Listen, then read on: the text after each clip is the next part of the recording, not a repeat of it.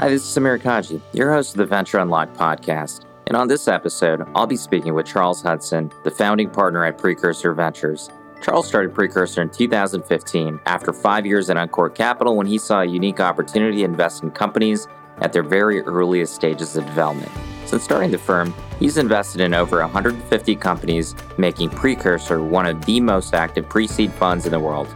On the podcast, Charles shares with us his challenges in raising a first fund, the early mistakes he made in positioning a story, how he thinks about the various components of running a firm, and why diversity is such a critical part of entrepreneurship. Now let's get into the episode to hear all of this and more.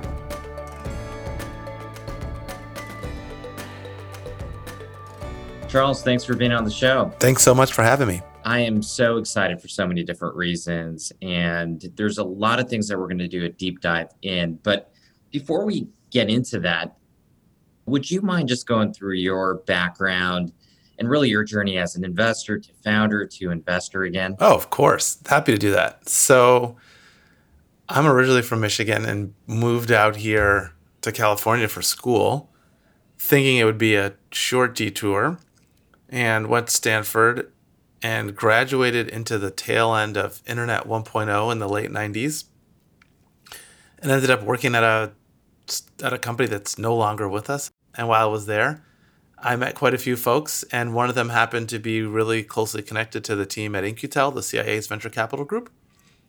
And as I was graduating and trying to figure out what I wanted to do next, I ended up deciding to work at In-Q-Tel, had a really amazing experience working there.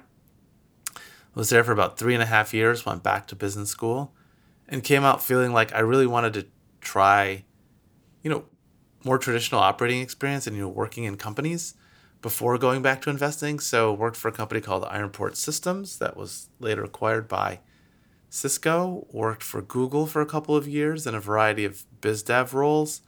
Ended up joining 2 different games companies, Gaia Interactive and Serious Business. Did that for a while. And then towards the tail end of my time at Serious Business, when the company got acquired by Zynga, I decided I was going to start making a move back toward investing and chatted with a handful of folks. And ended up working with Jeff Clavier at what was then Softtech, but now Uncork. And when I joined, it was a little tiny, then 2-person firm. And he'd just finished really deploying his first institutional fund and was gearing up to raise the second institutional fund. And was thinking about expanding the footprint in the franchise. And so worked there for 5 years and then started Precursor almost exactly 5 years ago to the day. And when you left Uncork, so you had been there for 5 years, joining at a time when seed investing was pretty new. There was very few emerging managers. You had built a nice reputation within Uncork brand, or at least Softtech back then. What was the mental framework of looking to hang your own shingle? We do see spinouts, but what was your mindset in terms of starting your own franchise? I looked at the ecosystem, and it felt to me like when I started as a seed investor in 2010, a lot of the checks we were writing and the rounds we were doing, those would be called pre-seed rounds today. They were below $1 million. It was usually 1, maybe 2 institutional funds participating, a handful of angels, pre-launch, pre-product market fit companies. And it really felt to me like that was like what we did well.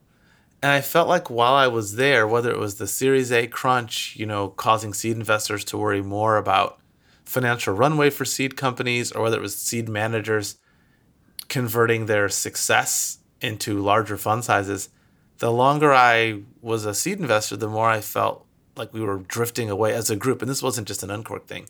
Just the managers who'd been successful were drifting away from this. Take a risk on people you don't know, pre-product market fit style of investing, to something that felt more like it was a reasonable ask to see a product and to have some early data and some usage, which isn't to say that seed investors still don't take risk on unproven people. I just feel like more and more seed is not the first place you go to get capital for most entrepreneurs. And I just felt like I could build a firm that would do the work that I enjoyed most. And I feel like when you're in a $100 million fund, if you're excited about writing $250K checks, that's not a very rational check size for a fund of that size. And you and I have talked about this, and this may be surprising for a lot of people that are listening right now. But the first fund that you raised back in 2015 was a long process. a grind. Tell us a little bit about the journey of raising that first fund, despite the fact that you weren't really a first time manager. It was really difficult. And I think in some ways, starting a fund is kind of like starting a company. You have to be naive enough to not know how hard it's going to be. Otherwise, you probably wouldn't do it. And, I can tell you in retrospect, I'll just tell you how I positioned Precursor Fund One. And, Samir, you've been doing this for a long time. You've talked to literally thousands of managers. And I'm sure you'll understand in a way I didn't in the moment how radical what I was proposing was. I basically went to LPs and said, listen, all of these great seed managers that you've backed, your first rounds, your freestyles, your uncorks, let me tell you about something they're not doing. There's this tier of entrepreneur who's too early even for your seed managers. And I know it's taken you 10 years as an LP to get comfortable with the idea of seed. Now I'm going to blow your mind and tell you that there's a whole new thing called pre-seed. That's the round before seed. It's going to be a single GP model, which is not super radical, but we're going to do 25 or 30 companies per year with one person, and we're not going to be focused on ownership. We're going to be more focused on entry price. And we think that we can yield a fund that will be competitive from a return standpoint with the other things that you do. And if the today me were talking to the 2015 me pitching Precursor, I would have told the 2015 me, this will never work.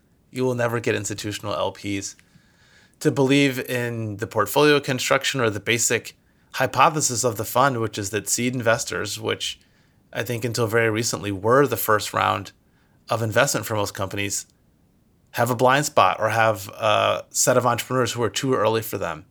And so most people just said, aren't you going to end up with the very worst companies? Aren't you just going to get the adverse selection of the stuff that the really good seed funds don't want? Like, I don't have any model for the kind of company that you're talking about. And then they said, even if you're successful, won't the size of your portfolio and relatively low ownership, won't it just destroy your returns? You're not going to own enough of your best companies to be successful. And there were more elements of the model that were even more aggressive, which was, very light reserves. And we would use SPVs for the companies that broke out. And I'd say all of the things that I thought were innovative and groundbreaking and cool, most of the people I pitched found them terrifying. When you had those conversations, and what we often find, LPs want differentiation, but not too much differentiation. And you did launch Precursor back in 2015. You mentioned the different portfolio construction, pre-seed, being a solo GP. What would you tell other people that are pitching non-traditional models? Sometimes people give you really simple advice and you don't realize how profound it is. I'll never forget this. I sat down with Mike Maples to walk him through my deck, and I hope he won't mind me telling the story.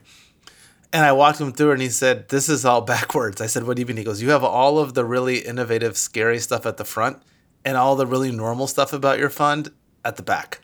He's like, you should totally flip this around.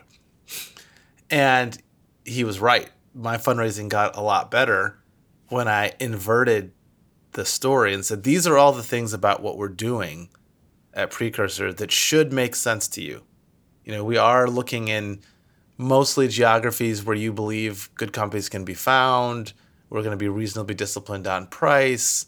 We have some notion for our portfolio construction model that we think will work.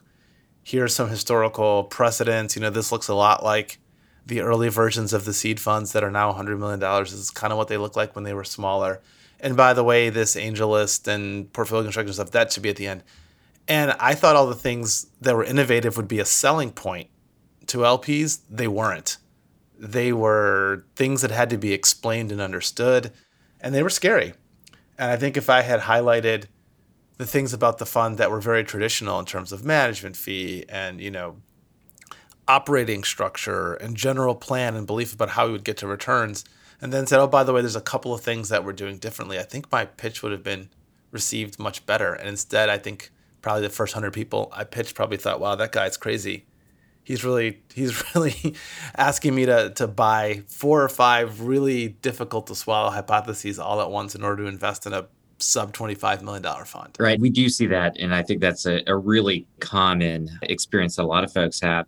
The other thing that, I really wanted to dig in, you mentioned this great story about Mike simplifying the story. And you said that's when the fundraising started to accelerate. What was the tipping point for you in terms of when you started to see LP interest? How did you get to that first close? Were there certain catalyzing events during that fundraise that really got you over the hump? If I think back on it, it never really felt like there was a tipping point until the very end. And, I was fortunate. Our first commitment came from Mitch and Frida Kapor. And I had known them for a long time. And we had been talking for a while just about how to address some of the things that were frustrating both of us, I think, in the venture industry. And they committed early and did what for me at the time was a meaningful portion of our fund. And they did it in spite of the fact that the story and pitch wasn't perfect. And for me, that was important to have the confidence to know that I could convince somebody that I know to write me a check that was meaningful in the grand scheme of our fund. Honestly, Samir, it felt most of the time like there was never going to be a breakthrough. There were long stretches of time. I think especially when you're doing this for the first time, I had some LPs. People like, oh, it must be great being a spin out manager. LPs. Well, I knew LPs, but they mostly knew me as Jeff's partner. And most of those LPs had come in Fund 3. So they weren't really the LPs that you would think of as your anchors for a first fund. So on the one hand, I had all of these great people who could give me feedback and advice on the pitch and tell me about going and finding family offices or more appropriate LPs. But none of them really planned to invest in my first fund. And I probably went 40 or 50 meetings in before I realized I'm talking to the wrong people. Not because they're bad, they're great LPs. They're just not likely to do my first fund. And then I had that sort of classic GP moment of panic, which is well, if all the people I know aren't the right people, how do I go find the people to help me? Who are the right people and where are they? And for that, I'm eternally grateful for the many, many GPs who extended themselves and sent intros on my behalf, or at least pointed me in the direction of where I could find the right set of LPs for our first fund. We ended up having 56 LPs in the first fund, with the majority of them being other VCs, individuals, and we had one brave institution, one brave large family office, and a lot of friends of Charles. You said 56 LPs in the first fund, which seems like a reasonable amount for a first fund. In fact, sometimes we see much more than that. How many LPs did you end up talking to in the raise for Fund 1? We had Elizabeth Yin from Hustle Fund on the last episode, and she and her partner Eric talked to, I think, 700 LPs. Do you remember how many LPs you talked to, and how did you just maintain some sanity managing all those different conversations? I did about 300, I want to say. And the only reason I stopped was I just ran out of people to talk to. If there had been more LPs to pitch, I would have pitched them. I think our Fund 1 process, soup to nuts, was about 20 months. And if I'd had another 100 LPs, I would have continued to pitch. We didn't have more names at that point. And, the vast majority of people said no, and said no fairly quickly. What I can say is Fund 2 was less time, more money, slightly fewer LP pitches. Not appreciably. It was more like 18 months, but it was twice as big of a fund. And we culled the list a lot up front and just said, hey, these are people who just seem to not get it at all about what we're doing. It just did not land. I don't think more time in the seat is going to bring those folks around. And here are some other folks where it felt like they liked me or they liked some element of the story, but they wanted to see more data. We should absolutely go back to those folks and see if they're open to it. We touched on the startup precursor and being a solo GP, which some LPs, at least at the time, were fairly reticent. And the whole thought is you want diversity in investment decisions. As a solo GP, how do you manage your day-to-day? So you have all the top of the funnel investment opportunities, especially the way you construct your portfolio, plus all the other things you do. How do you manage that? And when did you determine it was the right time to start bringing people on? I didn't think the solo GP thing would be as much of an issue with LPs. And it's an interesting topic. I guess what I've come to believe is We have enough successful solo GPs out there, whether it's Steve Anderson or Manu Kumar or Tim Connors or Michael Deering, that if you're open to the idea that solo GP can work, there are proof points you could point to. If you just don't like it, you think it's too risky, key man risk or single decision maker risk or whatever, there's a million and one reasons to say no. What I decided for Precursor, and again, I got some good feedback from one of my friends, was like, look, if you're going to be a solo GP, just don't apologize for it. If you spend 5 minutes explaining to me why solo GP is totally fine, you spend all this time in your pitch convincing me, it sounds defensive, not confident. So if you really think that being a solo GP is the right move for Precursor, then like just do it, but don't feel the need to apologize for it or explain it to people. So there's a lot of people I met who are just like, hey, we would never put our clients in a solo GP fund. I'm like, okay, well then there's probably not a lot for us to talk about. The way I think about it is we're investing in pre-product market fit companies. There's no data to evaluate with your partner. There's nothing to like analyze. It's basically the person and the idea.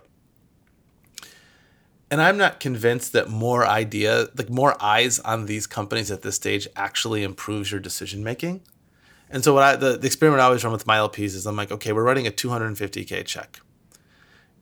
Speed is an important part of our process, and it helps us win and get into competitive situations, having a single person being able to make the decision. If I had another full partner and we decided that we were going to look at everything together, it might take me 3 weeks to decide to write a $250K check. There are many other people who can write a $250K check in less than 3 weeks. And so I think you always have to think about your process relative to your competition. And if your competition is angels, you need to have a process that looks and feels more like an angel process if you want to be able to match the competition and timeline.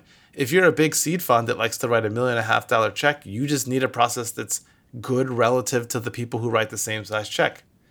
And so I really think if you're going to do these very low data, high conviction style of investing, I think a single decision maker works fine, especially if you're not taking a ton of board seats and you're not promising your portfolio companies that you're going to be sort of a virtual co-founder in the office with them a day a week, committing code and GitHub and marking up wireframes. Like there are lots of great firms who do that work. We don't.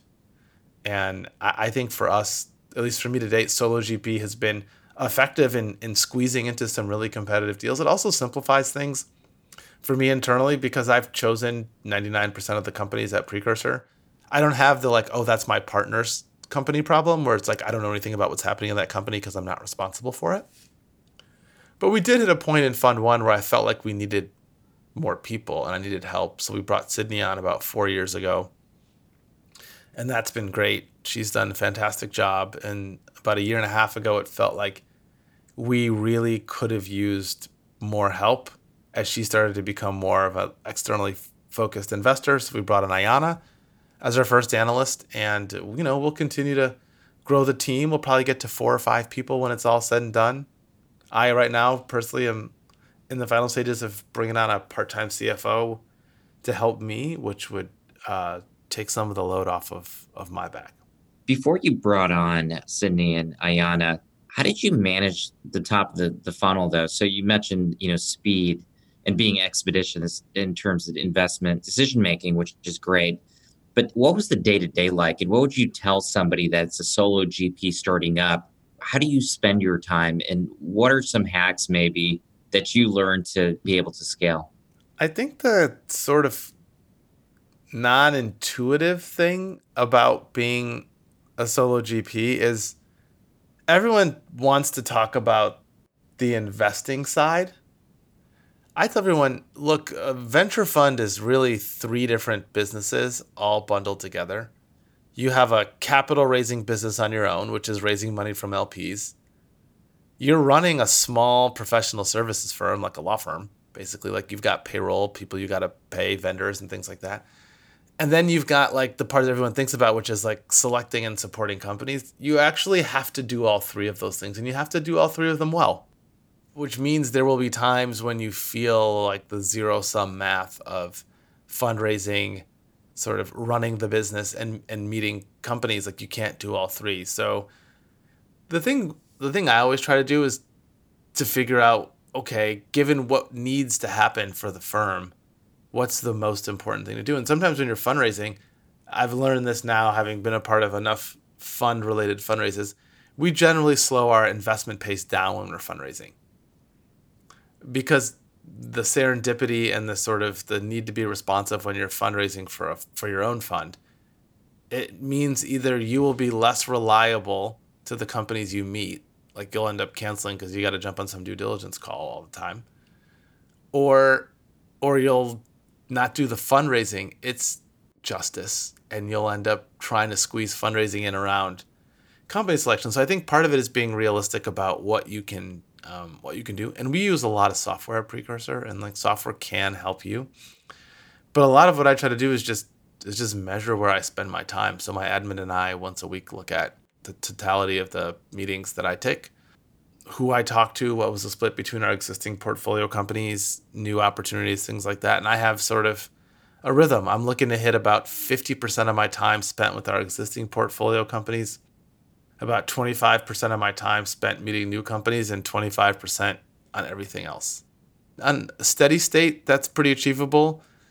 Sometimes things in the portfolio spike and that number goes way higher. Sometimes the portfolio is quiet and I have time for new deals too. I think that's really helpful for anyone starting, and you've now been a solo GP for 5 years. What are the things that people should be looking at? How did you think about constructing the team? How important is culture?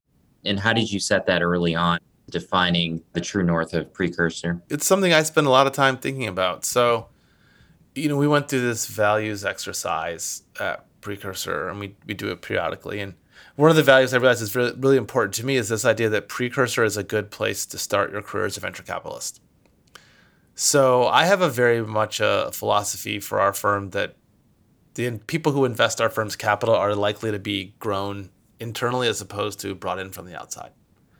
And part of that's because, our portfolio construction, our pace, it's very different than what you're likely to find at any other firm. Maybe like if you came from Hustle Fund, maybe you'd think Precursor slow, I don't know, or Kima or something like that.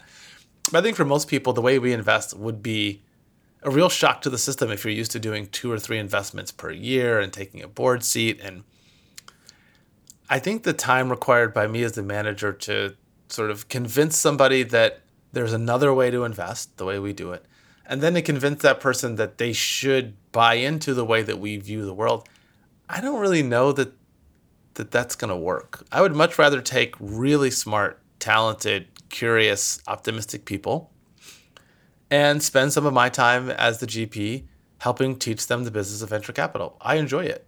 And I believe that smart people can learn this business quickly. It is very possible to do so. And so we mostly hire the way that we invest, which is I'm looking for personality traits and attributes, not necessarily resume. And so I'm always looking for people who I think are going to make Precursor better by being additive to the culture, and also seeing if they can bring a new perspective. So, for the last few summers, we've been having historically Black college and university summer interns. And a lot of those interns we've had have brought really different professional and personal networks to bear on the firm.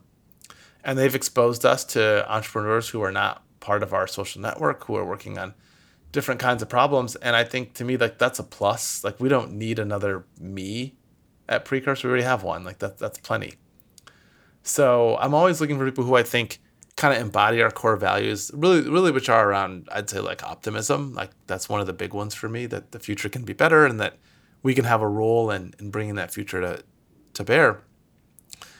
But I really do think optimism is a big one, and I try to make sure that we're hiring people based on traits, and I want our firm to be a good on-ramp for people who might not have otherwise seen themselves as venture capitalists. Another angle here that's really unique about the way you've built your firm. I mean, there was a study that was back in 2018 where they looked at the backgrounds of venture fund partners and employees, and they found only 3% of the employees were African American. Precursor is decidedly a massive exception to this, as the entire team is African American. As you think about the team now, what are the structural advantages that you've seen having diversity like you have on the team? And why should LPs be spending more time thinking about it? Yeah, I would say it's not intentional, but it's also not an accident. And what I mean by that is I really felt like there were talented black people who should be in venture capital because they have the aptitude and skill set for it. And one of my beliefs was, well, hey, if we can get good as a firm at teaching people the business of venture capital, the way we practice it at Precursor, then we'll be able to hire from a gigantic pool of talent. So I think of this as like an operating skill for the firm. If we're good at getting people up to speed on how venture works, and I think we're pretty good at it now. We've run the experiment. We're on our third experiment now, and each one seems to go a little faster than the one before as I get better at learning how to educate people and expose them to things. Then it means we don't have to restrict ourselves. And I say this with full knowledge, I'm a 2-time Stanford alum. We don't have to restrict ourselves just to Stanford and Harvard alums who worked at Google, Facebook, Twitter, Square, Pinterest. Like, we don't have to restrict ourselves to this really narrow but talented pool of people. We could go anywhere to get our next analyst or associate. We have like such a richer canvas of people that we could pull in. And to me, that seems like a better way to recruit is to have a really big top of funnel and go into your hiring cycle knowing that the person doesn't have to know everything about tech and venture in order to hit the ground running at your firm. They just have to be smart, positive, curious, and hungry.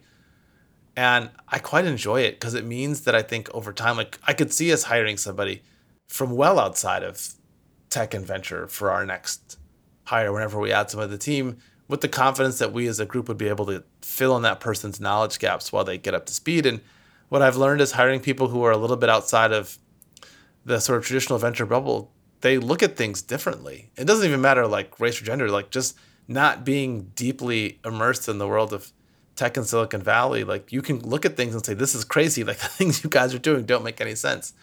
Or, hey, there's this whole other market that we're not paying any attention to that's really relevant in my life or in my community. And I don't understand why VCs aren't paying attention to it.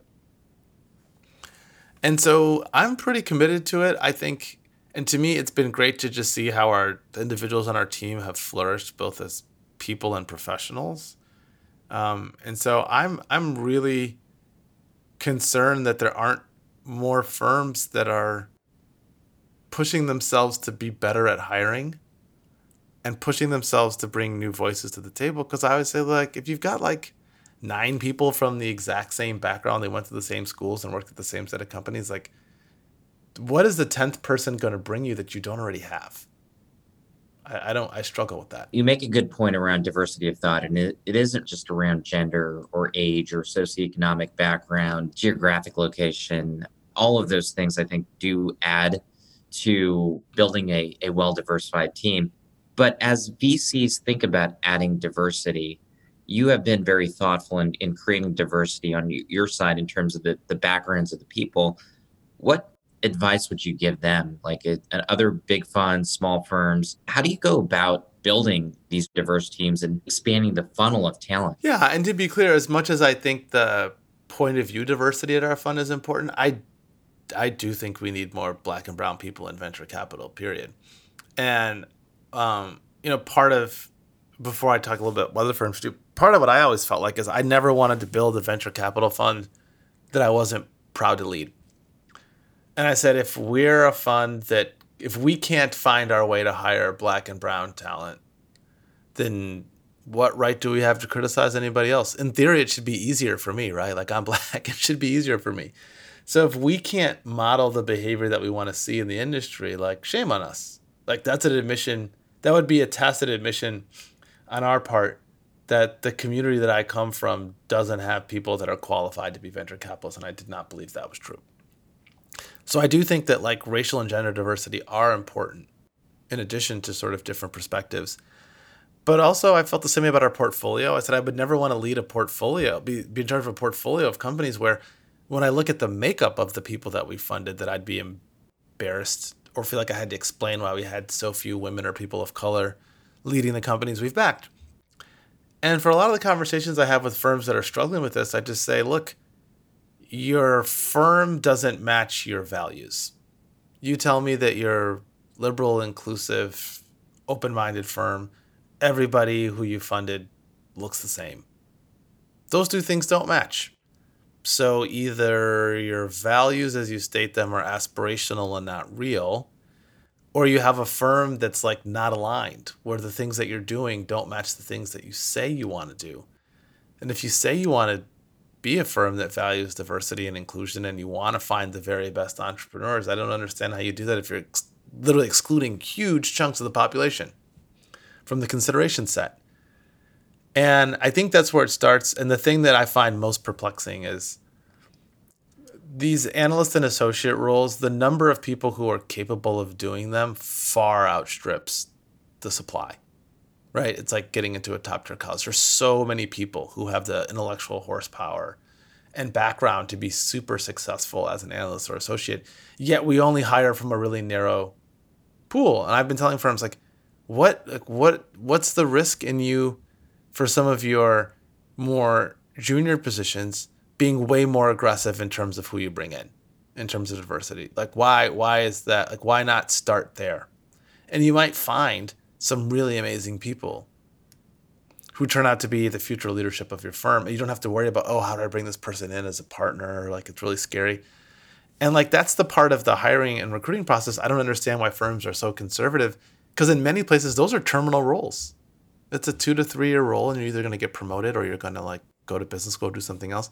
That is the perfect place to start bringing in new people. And like, I think one of the big challenges is we live in a world that's like actually relatively segregated. And I've certainly met people in positions of authority at venture capital firms who don't have Black and brown people in their social and professional circles. And I think it's hard to diversify your firm if your personal and professional network is also really homogenous.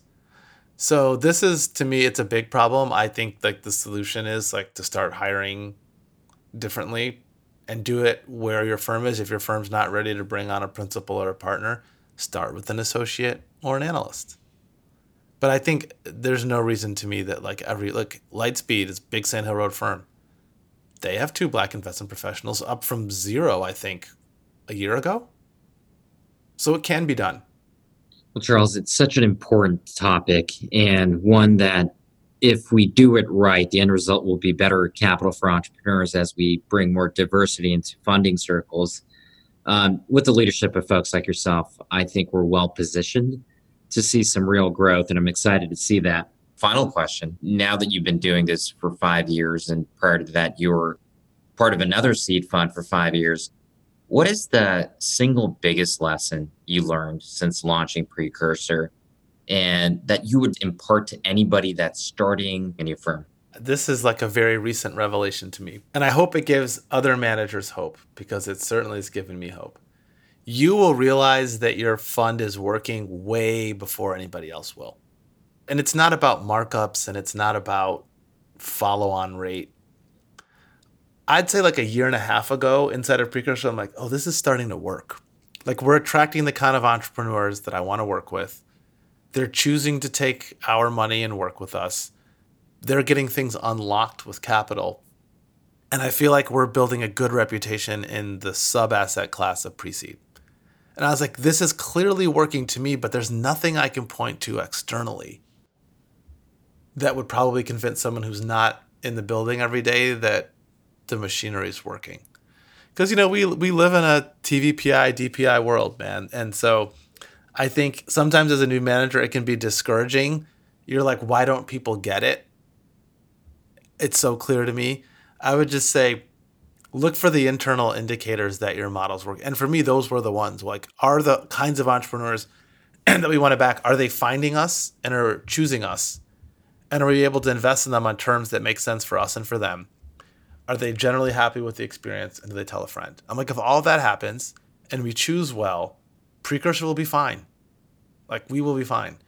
And about a year and a half ago, I was like, this is really starting to work. And I cannot point to anything external that would convince somebody who's not inside the building. And it gave me like a real boost of like energy and like positive vibes to keep going, and keep investing and keep working, because the first 3 years, it was very ambiguous. I'm like, I'm not sure if this is working. I know we're working really hard. I know we're doing all the things we think we need to do to be successful, but I can't tell you for sure that this is working. And now I'm like, I really believe this is working. I believe when the returns come in, they will reflect that it was working back in 2019.